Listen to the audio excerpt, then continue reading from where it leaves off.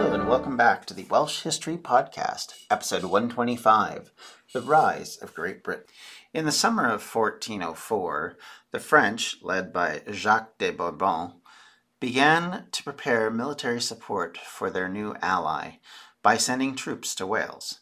This was to include, amongst other things, various crossbowmen, lances, and men-at-arms. And effectively, this would be a breeding, it would be the wrong word, but a collection of troops from various levels, but yet very able, very capable. Men-at-arms, of course, in the medieval terms, were some of the most dangerous troops because of their abilities, because of their armor, and because of the fact that they usually came with horses. Something of a danger for a lot of people, keeping in mind that armor in this era is developing quite fast. There's an effective change in medieval planning and military strategies, which included more and more capable armor. This came about likely due to things like the crossbow, which could fire through chainmail quite easily because, of course, they're firing small bolts, which could pierce that quickly. Regular sort of mix and match between plate and mail armor would not be as effective against that as, like, say, a bow and arrow situation where you can use shields and things to avoid that. In fact, at one point, the crossbow was considered to be a weapon of mass destruction, effectively. So it was considered to be a very dangerous weapon on the field and very powerful. The longbow hasn't really come to the fore yet. It's on the brink of becoming a major weapon in warfare, and especially as dangerous as it'll be during this particular war and the later wars against France. The English specifically will find the use of the longbow to be such that they will be able to inflict mass casualties in ways that weren't at the level previous.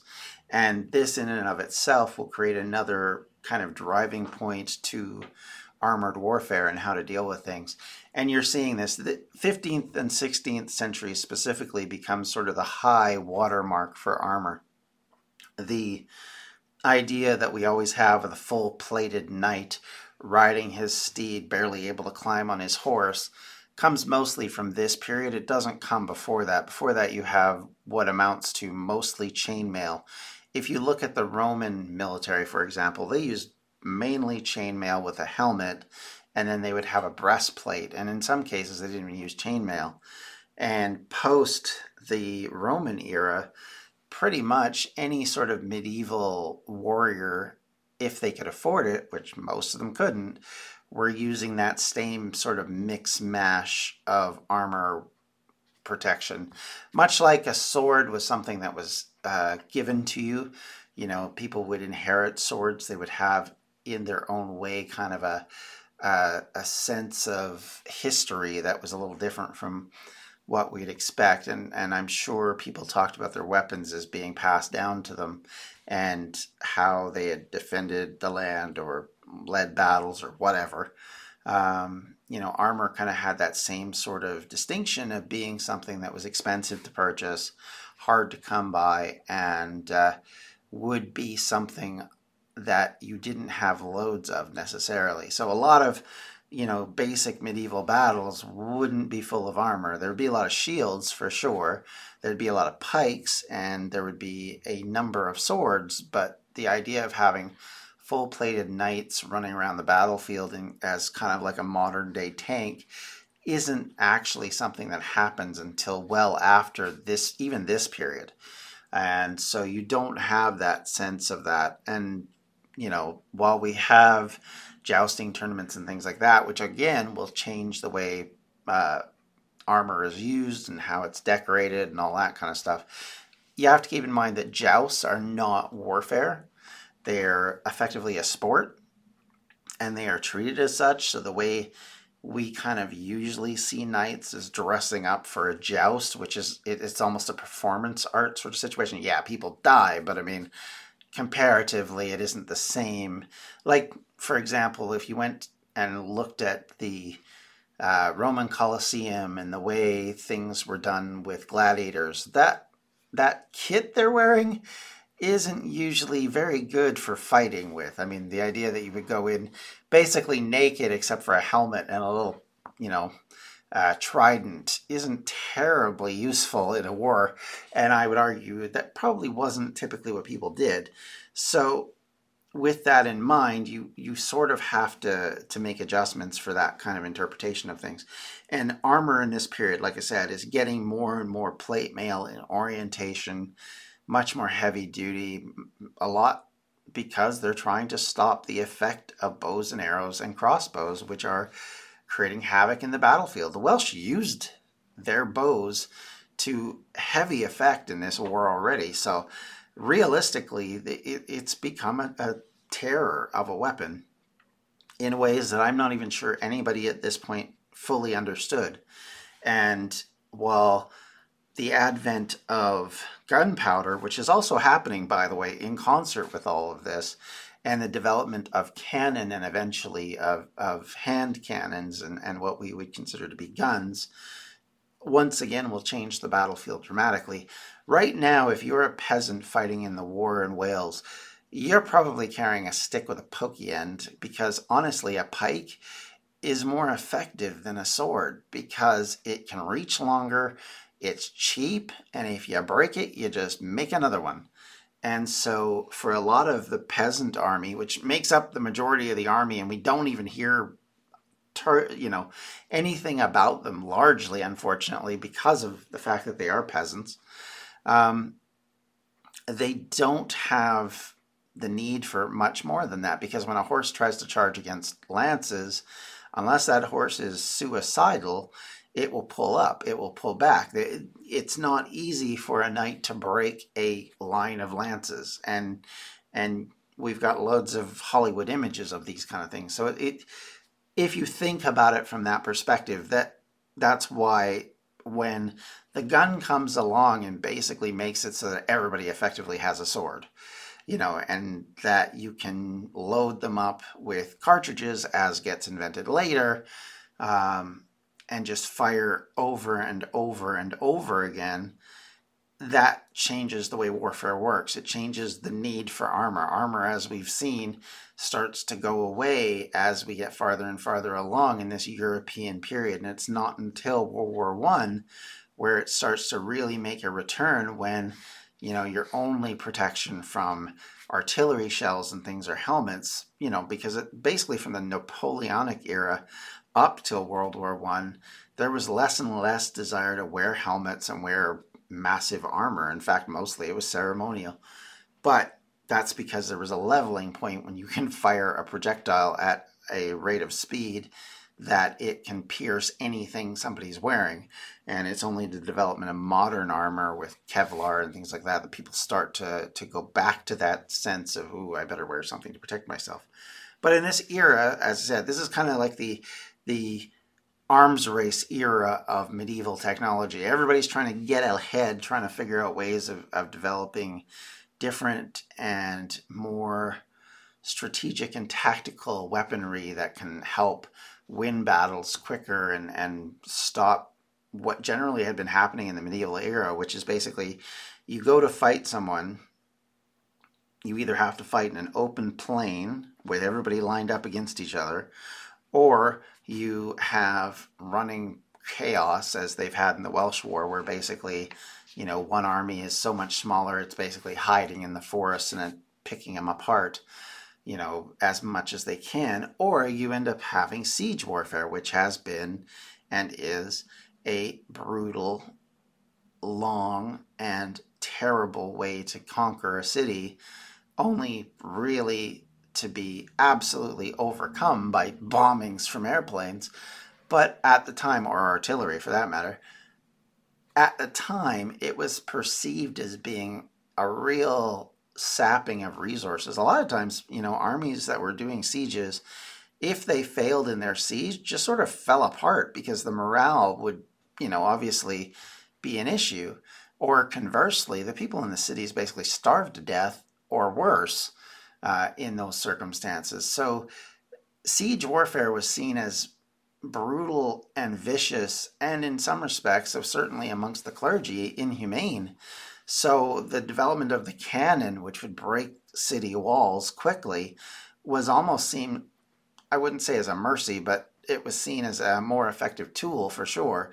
And it would allow, again, different people to come up with different ideas. And of course, as the cannons became successful and were seen as sort of this weapon of mass destruction in and of themselves, they would then change the way castles were built and fortifications and all that.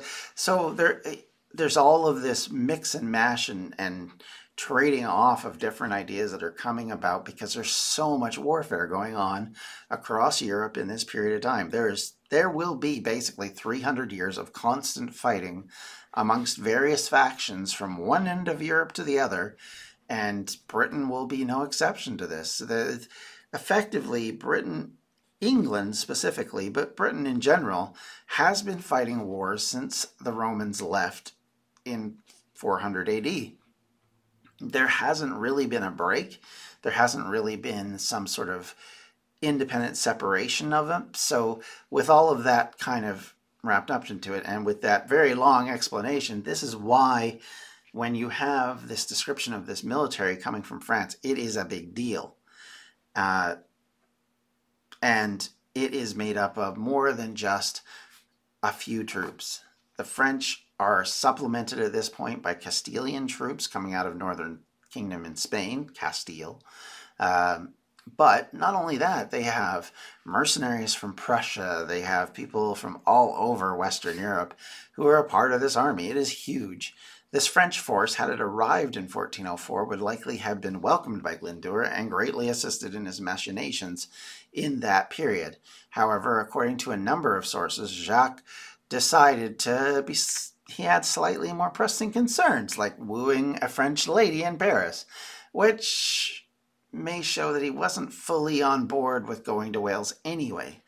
A chronicler from Saint Denis basically called him a coward who sullied the royal name by not keeping to his commitments.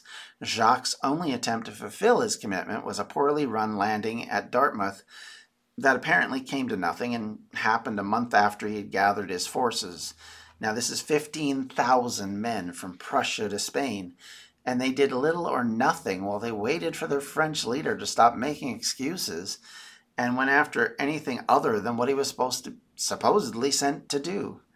In Wales during the summer and autumn, Glyndŵr kept up the pressure, pushing at the border forts and castles and the fortified southern towns in the west, and as well as in the east. The Welsh sacked both Kidwelly and Cardiff again, forcing the English to continually spend time trying to secure those areas to keep them busy while Glyndŵr formalized his alliances once again.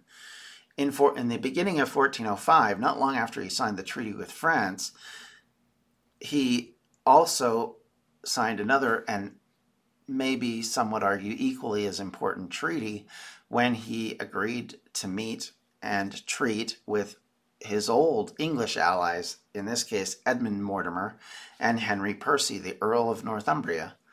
This tripartite agreement would see the establishment of a new type of rule based on the old boundaries of Roman Britain. Percy was to then control northern England, basically anything north of, what effectively was the Midlands up to the borders of Scotland. And Glyndŵr would then have control of Wales. But not just Wales. It would actually include areas which are now and then English lands, meanwhile, Mortimer... If you're like me and eating healthy is a bit of a problem, let me bend your ear a little bit to eat stress-free this spring with Factor's delicious, ready-to-eat meals. Every fresh, never frozen meal is chef-crafted, dietitian approved, and ready to eat in just 2 minutes. Choose from a weekly menu of 35 options, including popular options like Calorie Smart, Keto, Protein Plus, or Vegan and Veggies. Also, discover more than 60 add-ons every week, like breakfast, on-the-go lunch, snacks, and beverages to help you stay fueled and feel good all day long. What are you waiting for?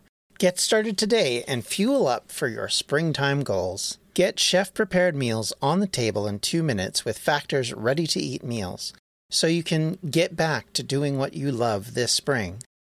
Also, if you're looking for gourmet meals, try meals that feature premium ingredients like filet mignon, shrimp, truffle butter, broccolini, and asparagus. We're celebrating Earth Day all month long. Look out for the Earth Month Eats badge on the menu for our lowest carbon footprint meals. Head to factormeals.com/WelshHistoryPod50 and use the code WelshHistoryPod50 to get 50% off your first month plus 20% off your next month. That's code WelshHistoryPod50 at factormeals.com/WelshHistoryPod50 to get 50% off your first box plus 20% off your next box while your subscription is active. Welcome to Anthology of Heroes, the podcast that explores the most pivotal moments of history through the eyes of those who lived it. In this podcast, we don't spend our time recounting facts and dates. Instead, we follow in the footsteps of national heroes, kings, or ordinary people who lived and breathed the moments that shaped our world. We're not hemmed in by eras, borders, or religions. Instead, we seek out the tales of those who defied the odds and fought passionately for their beliefs. Whether they're right or wrong is up to you to decide. From Vercingetorix's doomed rebellion against Rome, to Osceola's unshakable war against the USA, all the way up to the inspiring Sobibor concentration camp uprising in World War II, each episode is an immersive listening experience, blending music and sound effects to really draw you into the story. Our episodes go for about 45 minutes, making them perfect for your commute, and are crafted using a wealth of historical sources, which I list on our website if you want to learn more. I'm the host, Elliot Gates, and I'm thrilled to have you joining me as we uncover history's hidden gems and illuminate the faded pages of our past. Look out for the Anthology of Heroes podcast on Spotify, Apple Music, or anywhere else you get your podcasts from. Hello everyone, my name is Tom Kearns and I host the Anglo-Saxon England podcast, where I cover the history and culture of England from the departure of the Romans in the 5th century to the Norman conquest in 1066. So far we've surveyed the collapse of Roman rule in Britain, the migration of the Anglo-Saxons, and the history of Northumbria from its beginnings in the mists of legend to its destruction at the hands of Viking raiders in the 9th century. I hope you'll come and give it a go. Would effectively cover the South. He would be in control of everything south of the Midlands and the border areas to Wales out to the coast. And that would mean that with Percy controlling northern England and Mortimer the south, Glyndwr then expands the borders of what would now be Wales, and it would include things like the way the boundaries are written up in this thing are interesting because they talk about roads, rivers, and even trees making the boundaries, including towns and cities.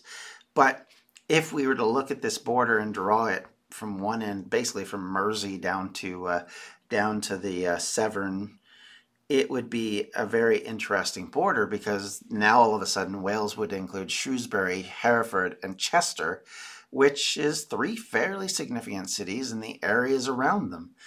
This would then give the Welsh not just Wales, but also fairly wealthy estates in Western England. That is an incredible advantage. It's something that would give him some financial assistance with tax bases and things, which is kind of interesting that those 3 men agreed to that. And it does make me wonder if effectively we're looking at an alliance that would have only lasted until basically the end of the Bolingbroke rule, because I can't see how the other 2 Englishmen would put up with the Welsh having that much territory. I mean, either that or it only lasts till the end of Glyndwr's life. Whichever it would be, I don't know, but because of course we never get there. But effectively the alliance is around the idea of eliminating Henry and getting him out. The alliance is believed to have been encouraged by the French. And maybe even in some cases written by them.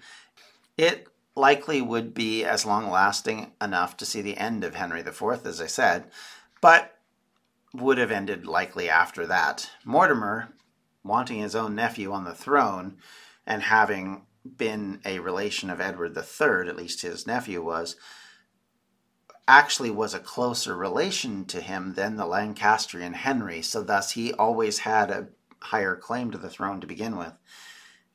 So it always kind of stuck in the Mortimer's craws about this whole thing. As part of this alliance, which created this mutual defense pact amongst the three, they also agreed to work in concert, whether in war or at the peace table. And that created a very interesting situation where neither side was allowed to negotiate with Bolingbroke until they all agreed, and they wouldn't just go on their own, or at least that was the idea of the pact. And I'm sure that's fairly normal, but it stood out to me as being sort of interesting to see that even amongst themselves, there wasn't necessarily complete trust. They believed that under certain circumstances, this could become problematic. Interestingly enough, provisions were then made for Glyndŵr that he didn't have to become involved with any sort of conflict with France because, of course, they were allies, and so his alliance with France actually took precedent over the English alliances, which to me speaks to the fact that the French were definitely involved in some regard, because they would have, suggested to him straight up that, hey, our alliance kind of matters more. Now, interestingly, this divided triumvirate lands, which again, if you think about the Roman idea of a triumvirate, it lasts very short periods of time and usually with everybody killing everybody else. But this divided land would then be called Great Britain, a nod to the Roman past and by extension the ancient name of the island as Prydain.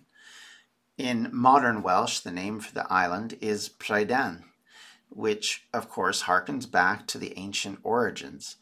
For those who are new to the podcast and may not have listened to the earlier episodes, or for those who maybe don't remember because it's been a long time ago, Prydain was a word used by the Greek geographer Pytheas, who may refer to the description of the people of Britain rather than necessarily the place, which at the time were called Prytani, or painted ones is the other reference, which in itself might refer to the paintings done in things like woad on the bodies of people, which of course we know of from Julius Caesar's explanation when he confronted the Britons in the mid-50s BC, and we have this fantastic description of these warriors standing with painted woad and all sorts of fun things going on.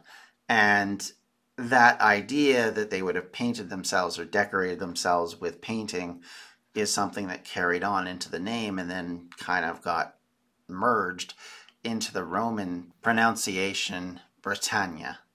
So that kind of is how we got there. So the term Great Britain, or Britannia Major in Latin, appears first in the writings by a Greco-Egyptian scientist, Claudius Ptolemy, around 147 CE or AD, depending on what you think is the proper term. In his own works, he referred to Ireland as Britannia Minor, or Little Britain, which I'm sure would in no way be considered controversial in our modern parlance.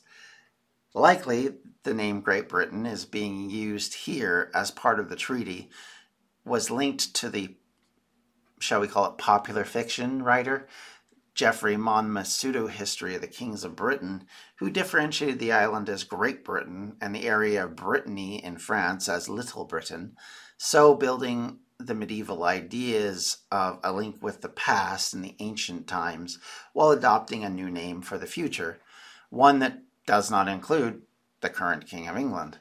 The king, for his part, was not exactly sitting idle during the winter months of 1405, and had received some good news for once. Prince Henry was once again able to take the field. And at this point, I must diverge a little bit again, as I must put out a nod to the Netflix film The King, which of course was released last year. This is an interesting film. It's a very great film. It's a wonderful drama, but make no mistake, it's not exactly historically accurate, as you can imagine. The film makes it seem like the prince was just lounging around doing nothing while everyone else fought wars.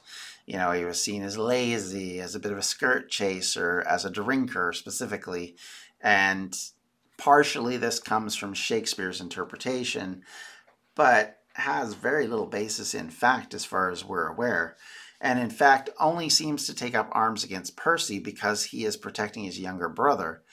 In the interpretation, he's sort of George the Fourth from Blackadder, the lazy woman chaser who did not want to go back to war and was seemingly more concerned about his shoes and fun than he is about the state of the kingdom. This, of course, ignores the fact that he was seriously injured and was too physically hurt to actually fight in the war, rather than a layabout or someone, say, suffering from PTSD. Someday we must talk about Hollywood's interpretation of history, but since Wales features so rarely in the current period, it would mostly end up being about abysmal King Arthur movie myths. And I'm sure we'll get there at some point, but let me put it this way. A lot of King Arthur movies, you may as well watch Holy Grail, because it's a fun movie and at least it doesn't take itself as history, which the other ones attempt to kind of do and do badly. Let's be blunt. It's almost as bad as some of the Robin Hood movies, but that's a distraction for another day. So anyway, avoiding all of that, no, Henry wasn't sitting on his hands doing nothing. He wasn't sitting there lazing about, living off the taxes of the people, blah, blah, blah.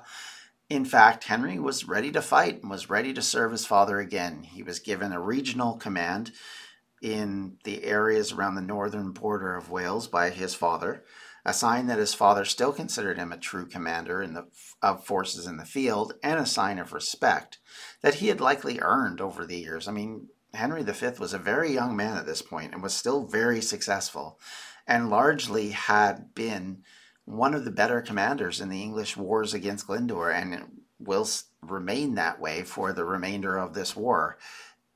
So much so that it explains a lot of what would go on against France later and why he was such a formidable king.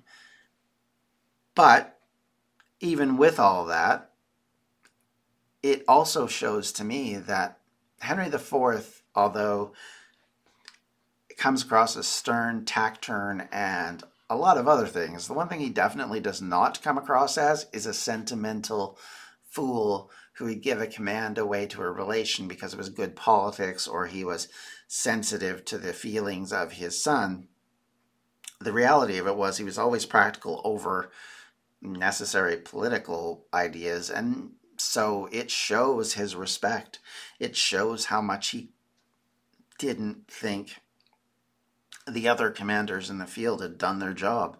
And as much as some might describe that as nepotism, the reality of it is that Henry V, or the soon-to-be Henry V, but Prince Henry, was very much a brilliant commander, someone who understood the tactical situation and was trusted with the role of being second in command, something that was going to become increasingly important to the Welsh War, and something that his father would have to rely on as his father became incapable of carrying out the war later on. And after recovering from his injuries, the young Bolingbroke was now able to carry the fight to Glyndŵr. What few had realized at the time was this was the first real sign that the rebellion was in some danger. At the height of Glyndŵr's success, with allies around him from all sides, from building and creating what would become this sort of, what seemed like at least a runaway train, the biggest problem was now back on the field for him, and the storm clouds were now gathering. Keep in mind, we're only a couple of years down the road from this all coming apart at the seams. And I would argue it's led by a couple of different things. One is that the Parliament of England in the spring of 1405 started to grant Henry the ability to carry out an offensive move in Wales, something he hadn't been able to do over the last year after effectively being forced into fighting defensive wars, protecting castles and fortified towns and protecting the English population that lived in Wales. He now could carry out an offensive move, something that had gone terribly wrong most of the time, but nonetheless was something that he was capable previously to do. But the finances of England at the time were in such a mess that the Parliament started to restrict his ability to do these kind of things.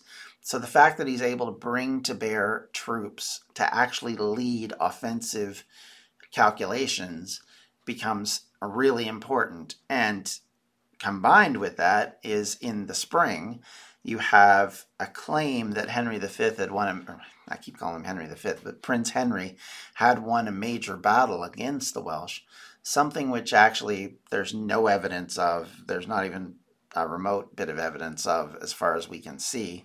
But what it does do is it builds the morale back in England and likely helps stir the lords in England to help fund this campaign. Probably the other thing driving it is the fact that two of the most powerful men in the English nobility, Mortimer and Percy, are once again on board with Glyndŵr, and that must have scared the English nobility, or angered them, or probably both. They were looking to take out their irritation, their upset, take your pick of what it could be, and decided to throw their lot back in with a king that, I would argue they don't love.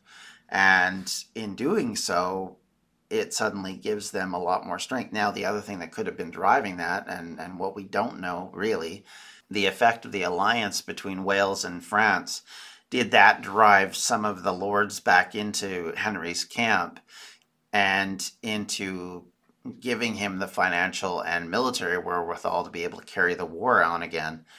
Because now all of a sudden we're not talking about just simply, putting down a rebel. We're talking about what could be an existential threat to the very idea of England. We're talking, this is barely 300 years, and I know that's a long time, and nobody in this generation remembers it, but 300 years ago, there was no real firm united country of England. There was a idea of it, but realistically, back when the Normans invaded, England had been divided on numbers of occasions into multiple kingdoms, and in 1066 was effectively divided between the north and the south even then. So the idea of going back to that division may have scared the absolute everything out of those lords, and they may have decided at that point, you know what, we may not like you, but you're better than the other option, and the last thing we want is to be ruled by the French. So with that in mind, they may have gone all in at this point. And like I said, this becomes important to the future of Welsh history simply because it may have finally put an end to Henry IV's weaker grasp of the monarchy, and it may have allowed him to carry out what he needed to in order to win the war. But of course, in 1405, much like a lot of things really, if you think about it, whenever the peak of the war happens, people at the time could have never imagined that this would happen. Germans living in Germany in World War II in 1942 or even let's go December of 1941, probably didn't realize just how bad things had gotten over the year previous, and the fact that the Americans and the Russians were now fully engaged in the war would have dire consequences. And that was 3 years later, 4 years later, depending on which year you use. Those kind of little moments in time may seem inconsequential at the time. It may seem unimportant. Certainly, I'm sure Owen, who's living now as the Prince of Wales and as the monarch of the area and territory, more or less in fact as well as in name, he may have looked at himself in a situation where this was all going so swimmingly well that he may not have worried. He may have thought, well, we're on the road, blah, blah, blah. Meanwhile, in England, things are happening that are going to create problems for him to the point where he has to go into exile once again, and the last major rebellion against English rule will come to an end. So small things, great consequences. Always a thing with history regardless.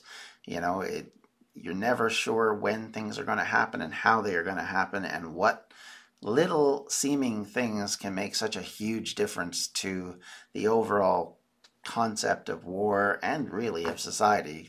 The advention of the smartphone, I think most of us will agree, changed society in ways I don't think anybody dreamed up when the initial idea of this was created. And you can go back to numerous examples of this over the years of technology and various cultural changes which threw the world into what could amount to disarray. Who knew that a Jewish sect coming out of Israel, or in that place, Judea, was suddenly going to become this massive megalith religion, and in and of itself help feed another religion grow to being an equal major metholithic thing. You just never know. And I mean, we know now because, hey, it's history, but at the time, I'm certain that nobody had any clue what was coming. And this is one of those moments in time where the arrival of Prince Henry to the field makes a massive difference, combined with the financial support from the Parliament, which had been basically uninterested in this campaign till this point. So, with all that set in mind, thank you for listening, everybody. I just wanted to take a brief moment and mention once again how much I appreciate the Patreons who are helping me. They have been very generous over the last 2 years since we started this whole patron thing, and I want to reach out to them and thank them for that. They don't know how much it means to me, and I would love to be able to do more to kind of represent that. And I think one of the things I might do is start videotaping the bonus episodes when I create them, and start to put them up as a video episode as well as a podcast episode. But that's something I've been thinking about, because one of the things I will say coming down the line here, certainly within, I would say, the next month, is an episode based on all of the secondary and primary sources that I own or use, and kind of where they come from. And so that if you want to look this stuff up on your own, you want to go back and say, oh my God, John, you don't know what you're talking about. It makes it even easier. So that's kind of one of the things I want to do. So in this case, I will probably record it as a podcast and put it out as a podcast, but do a video version and to kind of allow people to see. I did one a number of years ago, I guess a year and a half ago, to kind of talk about some of the things I've been using at that point, but that has changed dramatically over the last 2 years. So I do want to go back and do another one of those. So I will do that, and you'll get your opportunity to kind of hear all of this regardless. So with that said, thank you everyone who listens, who participates, who comments, who, in any way supports this podcast. Without you guys, as I say constantly, there's no way I could do this. So I appreciate it. And you're tremendous, and you're all healthy, and that, the current situation in the world in 2020 will be less stressful for everyone eventually here soon. So that in and of itself, thank you all for listening. If you have any questions, comments, or concerns, you can reach me at thewelshhistorypodcast@gmail.com, or you can talk to me on Facebook at facebook.com/WelshHistoryPodcast, or on Twitter at twitter.com/WelshHistoryPod, or at WelshHistoryPod, depending on your parlance. And thank you all so much, and I hope you have a fabulous day. We'll talk to you later. Bye. This has been a Distractions Media production. For more information, you can check out everything we do at distractionsmedia.com. I'm Ken Harbaugh, host of Burn the Boats from Evergreen Podcasts. I interview political leaders and influencers, folks like award-winning journalist Soledad O'Brien and conservative columnist Bill Kristol, about the choices they confront when failure is not an option. I won't agree with everyone I talk to, but I respect anyone who believes in something enough to risk everything for it. Because history belongs to those willing to burn the boats. Episodes are out every other week wherever you get your podcasts.